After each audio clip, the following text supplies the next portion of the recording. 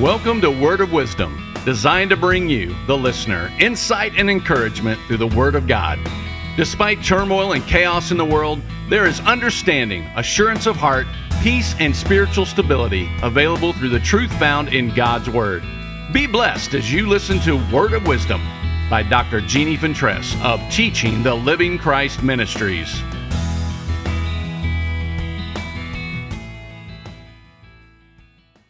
Thank you. Last week we began to look at the root meaning of the names of the tribes the children of Israel were to encounter as they entered the Promised Land. They were forewarned by God about them, and they were told that they were to overcome them before they could completely possess the land of promise. These enemy nations were the Canaanites, which established tradition. The root word for Hittite can be interpreted as fear. The root word for Amorite can be interpreted as pride. And the activities and characteristics of the Hivite showed works of unbelief. Perizzite can be interpreted as to bring malice, because the root word means to separate. Jebusite means uncleanness. Many of these characteristics can be problem areas in our life, even after we willingly and with true belief and faith embrace the gospel of Jesus Christ and experience His salvation and the infilling of His Holy Spirit.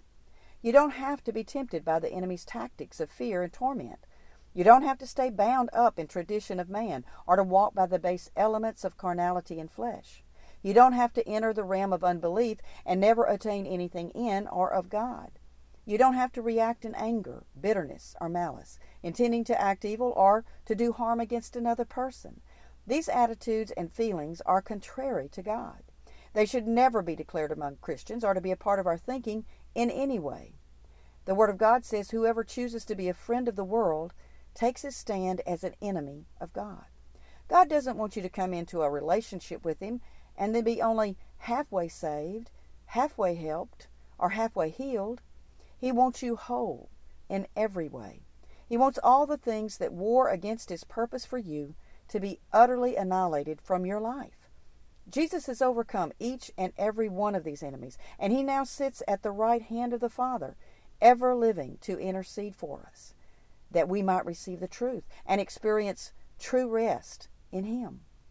This place of deliverance from our enemies is where God wants His modern church to be.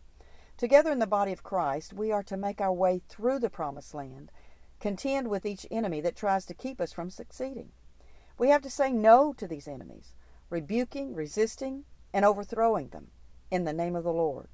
Then we can set our foot on land, the kingdom of God, the land that the Lord has ordained for us to inhabit. Resist them in the name of Jesus and call upon the Holy Spirit to help you walk away from them into the fullness of truth. We would love to hear from you if you're enjoying these programs. Check out our website, tlcministry.com. God wants to lead us into a life of freedom, freedom from our enemies, not just for today, but from this moment on.